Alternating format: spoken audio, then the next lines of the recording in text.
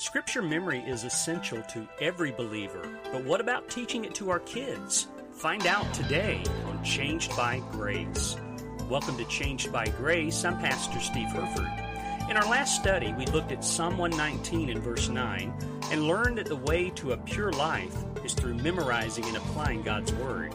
As we continue our look today at Psalm 119, we're now going to learn the value of treasuring God's Word in our hearts.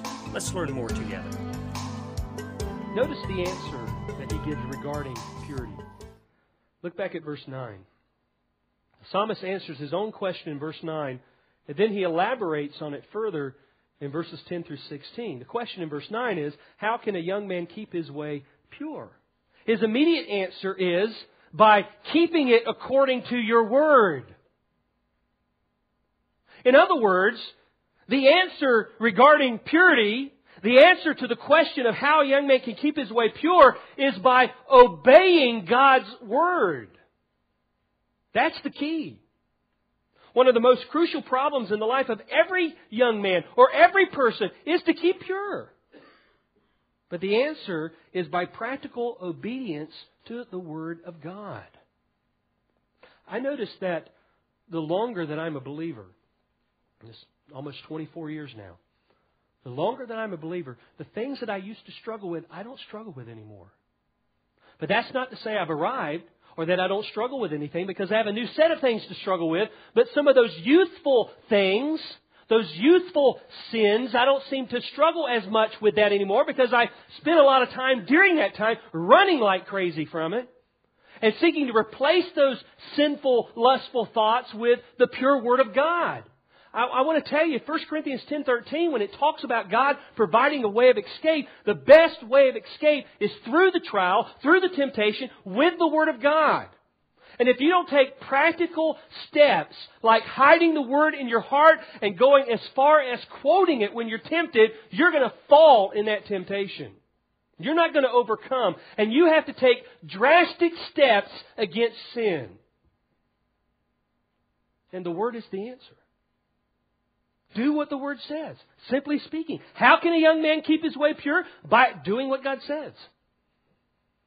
By obeying God's Word. God's Word is the standard. You line yourself up under His standard. You live your life according to His standard.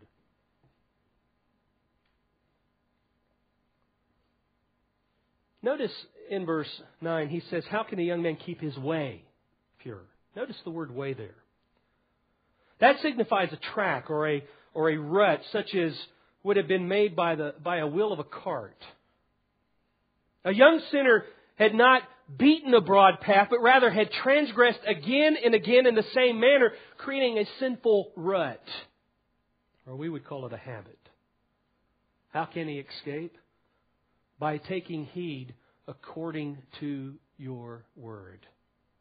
Heeding the Word of God leads to a godly lifestyle. Ignoring the Word of God leads to a godless rut or a habit. So obedience to God's Word is the answer to purity. You know, Joseph feared God, and he was obedient to God's Word, which is why he could not sin in doing what Potiphar's wife wanted him to do and having an immoral relationship to her. Listen to Genesis 39, verses 7 through 9. And it came about after these events that his master's wife looked with desire at Joseph and said, lie with me. But he refused and said to his master's wife, behold, with me here, my master does not concern himself with anything in the house. And he has put all things that he owns in my charge. There is no one greater in this house than I, and he has withheld nothing from me except you. Notice this. Because you are his wife. How then could I do this great evil and sin against God? See, Joseph lived a life of obedience to the Word. Why do you think God used him? He was faithful. As he went through all that he did with his brothers, he remained faithful to the Lord. God elevated him in his humility. Many lessons for us to learn right there. But we see the principles of his life in by withholding himself in committing adultery. He said and viewed this as a great evil and sin against God. Now, the only way he would have known that was to have known what God said about adultery, right? And he learned God's view about adultery by meditating on the Word that talked about that. You see, it's the Word that brings about purity. Jesus said to His disciples in John 15:3, "You are already clean because of the Word which I have spoken to you." See, it's the Word that sets us apart to God. Jesus is praying to the Father there in the garden in John 17:17, and He's praying for His disciples, and He says to sanctify them in the truth. Your Word is truth. Set them apart with the truth. And notice this, Ephesians 5:25 through 27. Every husband is to have a purifying love toward his wife. And it says, "Husbands, love your wives just as Christ also loved the church and gave Himself up for her, that He might," what? "Sanctify her, having cleansed her by the washing of water with the Word, that He might present to Himself the church in all her glory, having no spot or wrinkle or any such thing, but that she should be" what? "Holy and blameless." And you see purity connected to the Word. It's always connected to obedience to the Word. The truth, being sanctified in the truth. So the first answer regarding purity, how can a young man keep his way pure, is by obeying God's Word. Notice the second answer in verse 10. How can a young man keep his way pure? He does that by seeking God with all of his heart. He says in verse 10, "With all my heart I have sought you. Do not let me wander from your commandments." What is involved in obeying God's Word? A seeking heart. And that's the only safeguard against wandering from the commandments. See, the psalmist had already stated in verse 2 that those who are blessed are those who observe or obey His testimonies, those who seek Him with all their heart.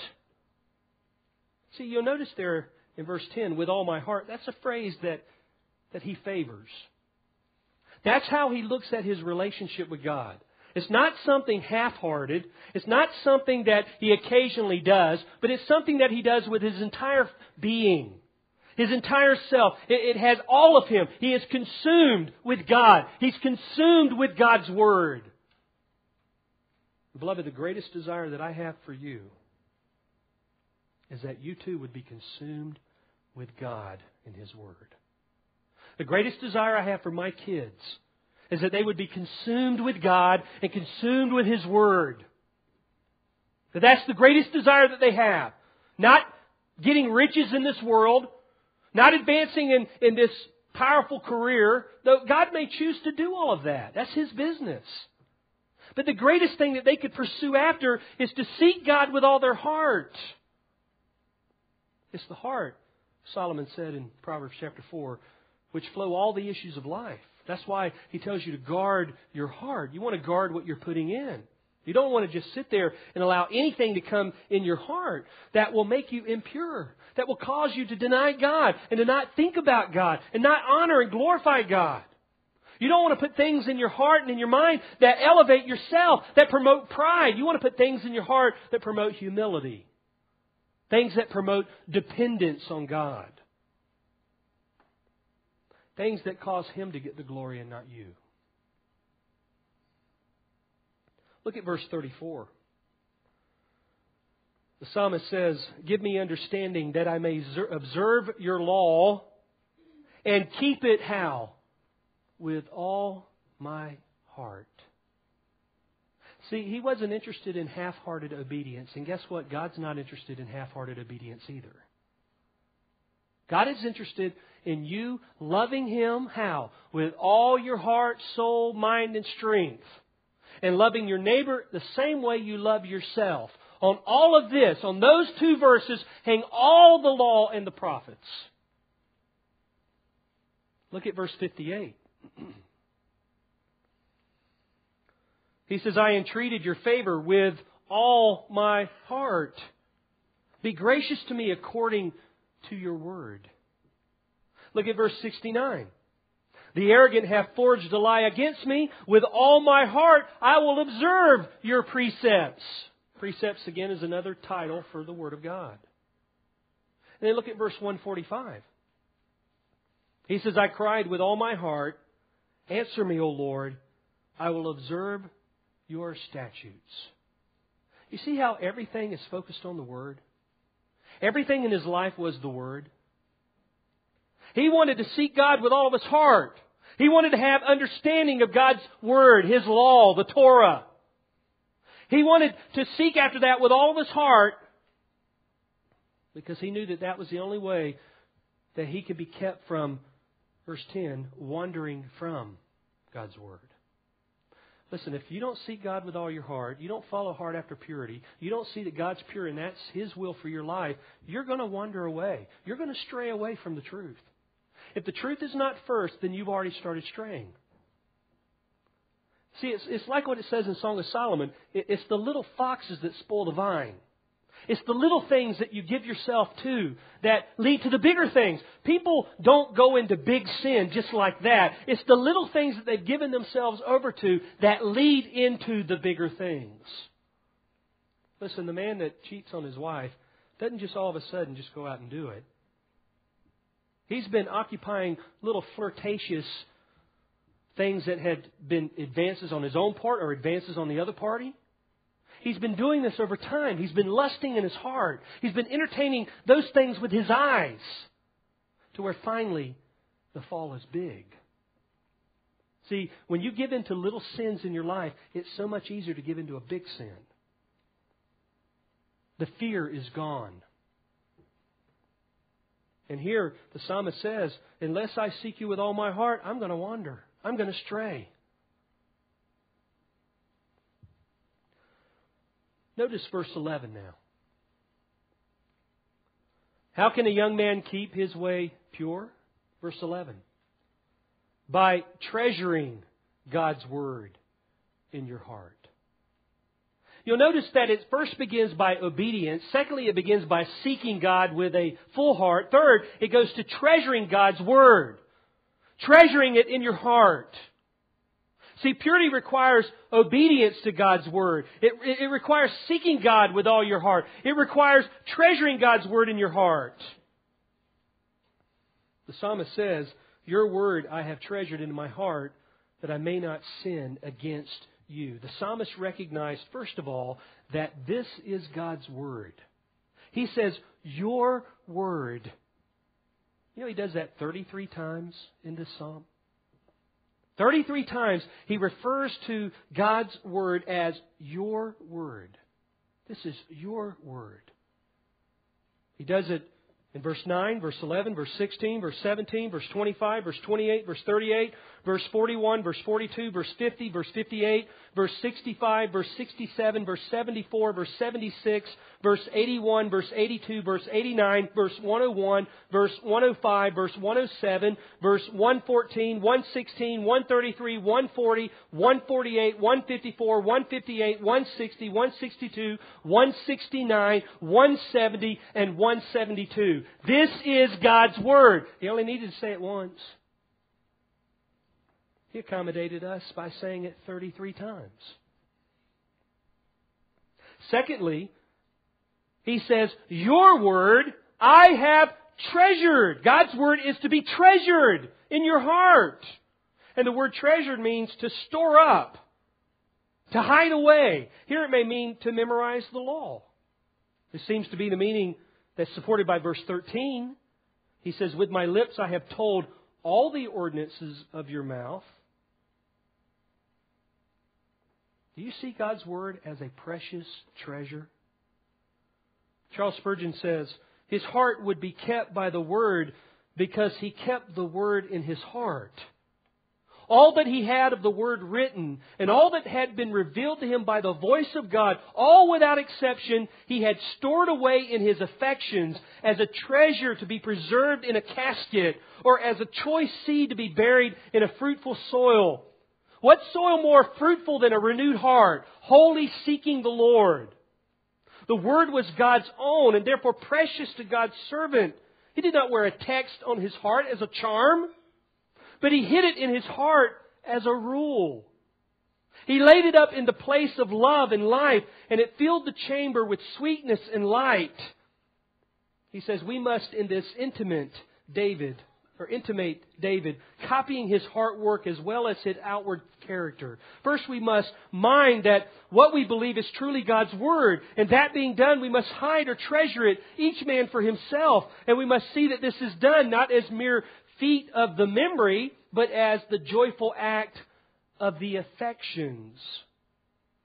You know, Jeremiah said, in the midst of everyone refusing to hear God's Word, he says, I hear it. And he says in Jeremiah 15:16, your words were found, and I ate them. And your words became for me a joy and delight of my heart, for I have been called by your name, O Lord, God of hosts. I took your words and I ate them. Does that describe your desire? Does that describe your heart towards God's Word? Is it the joy and the delight of your heart? Where are you to treasure God's Word? Well, the psalmist says, in your heart. That's the goal. You want to put it in your heart because verse 16, you don't want to forget it. And when you have a treasure that you prize above all things, you don't forget it. Listen, my wife is a treasure to me. My kids are a treasure to me. I don't walk around forgetting about them. But you know what? The Word is even a greater treasure than they are. Listen, I love my family with every bit of my being. I mean, it doesn't take 5 minutes to be around me to find that out. But you know what? I love God more. I love His Word more. I don't want to forget His Word. You know, if I've learned anything from the 2-week time off, I learned a lot of things, actually. I learned when you have a couple kids how much little time you have, which is usually none. Hey, I was very fortunate just to hear the Bible during those 2 weeks, or maybe read a little bit of it. But talk about studying it, that was almost an impossibility. It's this place right here that gives me that opportunity to study, gives me the accountability of studying it.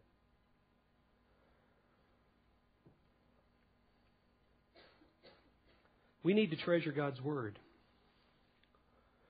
And we need to hide it in our heart.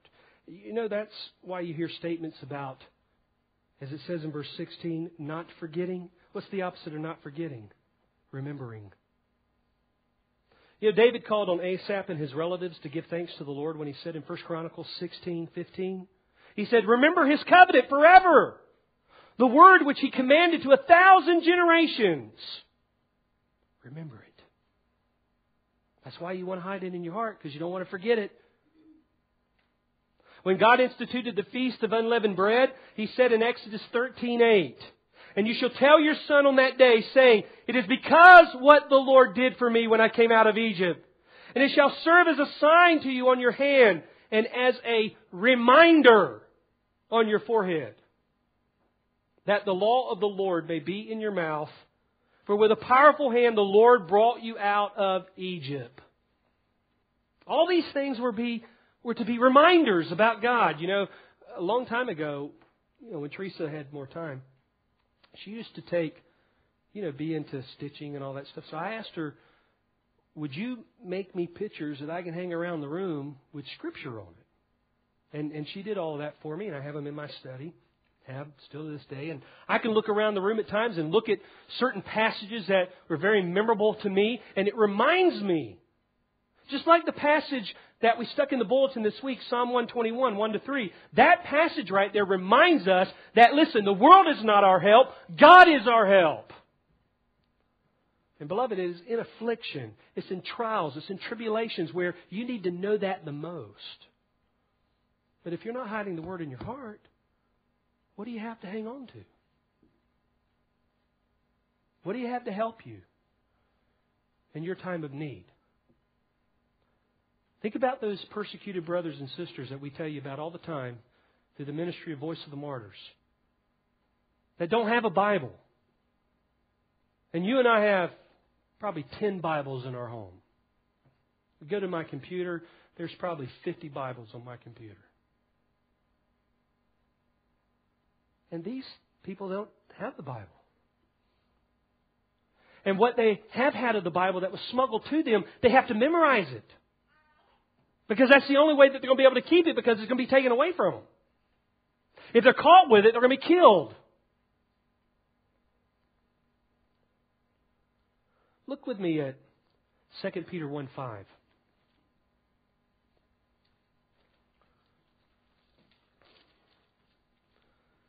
Peter told his readers to remember by adding moral qualities to their life. And he tells them in verse 12 that he would be always ready to remind them of these things. Notice what he says beginning at verse 5. Now, for this very reason also, applying all diligence in your faith, he says, supply moral excellence. And in your moral excellence, knowledge. And in your knowledge, self-control. And in your self-control, perseverance. And in your perseverance, godliness. And in your godliness, brotherly kindness.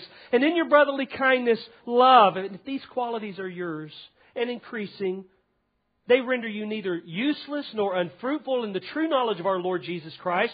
For he who lacks these qualities, notice this, is blind or short-sighted, having forgotten His purification from His former sins. Therefore, brethren, be all the more diligent to make certain about His calling and choosing you.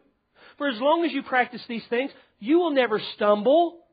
For if in this way the entrance into the kingdom of our Lord and Savior Jesus Christ will be abundantly supplied to you. Therefore, I will always be ready to remind you of these things, even though you already know them and have been established in the truth which is present with you. I consider it right, as long as I am in this earthly dwelling, to stir you up by way of reminder. In fact, he says that. He mentions about forgetting in verse 9. Talks about being diligent to make your calling and election sure in verse 10. Says in verse 12 and 13 about reminding them. In verse 15 he says, I will also be diligent that at any time after my departure you will be able to call these things to mind. You'll be able to remember. You know what it's like to forget things, don't you? As you get older, you seem to forget more. It's the wonderful thing about getting old. And you walk around the house and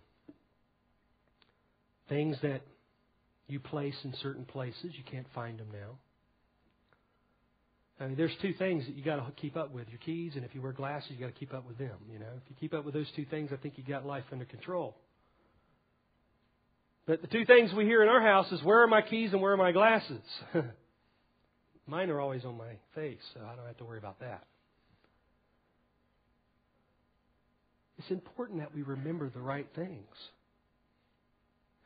We think many times what we put in that it doesn't matter because eventually we're going to forget it. But the truth of the matter is it is there, and certain things will trigger it and call it back. Just as I was sharing with you about music of the world that I had put in there for all those years. And when I hear certain songs today, they will immediately come back. And I know the words. And I haven't heard those songs in maybe 20 years. Mind is powerful. So people that say, oh, I can't memorize Scripture. No, you should say is I won't memorize Scripture. Not I can't. Because you can. I don't know how many times that I've handed a credit card to somebody, and I could probably give you the number off of it. Or my driver's license. I know my driver's license number. You know your Social Security number. You know your house number, your phone number, your internet address, your email. You remember all these things? And you know how you remember them? Is because you constantly review them. So over and over and over, you use it. Same thing is true about Scripture. In fact, I came across a neat little program. And I put a link to it on our website under the study tools. It's called Memorize His Word. It's a Bible program, works on your PC. It's only $20. And you can download a demo and try it out. I downloaded it. You can add any verse in there you want. It's got verses already in there. You can use just about any version you want. I use the NAS and it has it in there. And what it'll do is it'll pop up your verse. You can make words disappear. You can tell it to disappear 4 words, 8 words, or whatever while you're trying to memorize it. And when you're done, you close it. Next day, you turn your computer on, it pops up, and it says, here's the verses you need to remember today. You want to go over them? I mean, it asks you stuff like that. And you click it on, and the verse pops up, and you go over it again. See, one of the hardest things about doing anything for memory is reviewing it, going back over it, doing it again. You know, we did 2 years in a row, the MacArthur Scripture Memory System. 52 passages of Scripture. 52 passages. So it was more than 52 Scriptures because they were passages of Scripture, not just one verse. How many of you did that? Don't raise your hand. But let me ask you this. If you did it, can you still recall them? Have you been working on them? Have you went back through those passages of Scripture? Because if you haven't, most likely you've lost them. The guy that put together that program, he said that his desire was to memorize Scripture, and he did that. But he found real quickly the problem of recalling, going back and reviewing over it. So he said, I memorized Romans 6, but because I didn't go back and review it, I lost it.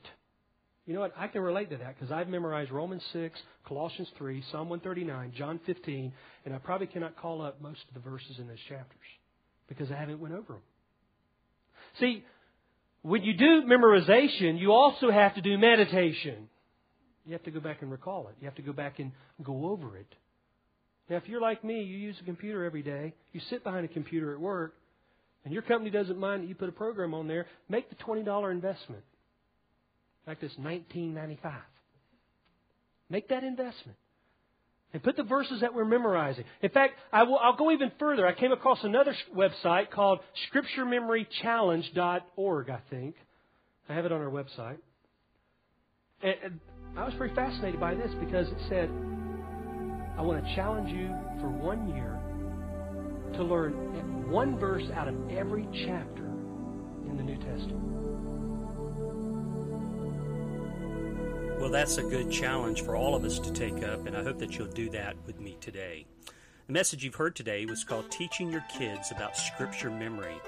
Now, this was 2 parts, but it's available on one full-length audio CD, and it's made available today by calling us at 904-651-3351. You can download both parts on our website at www.changedbygrace.org.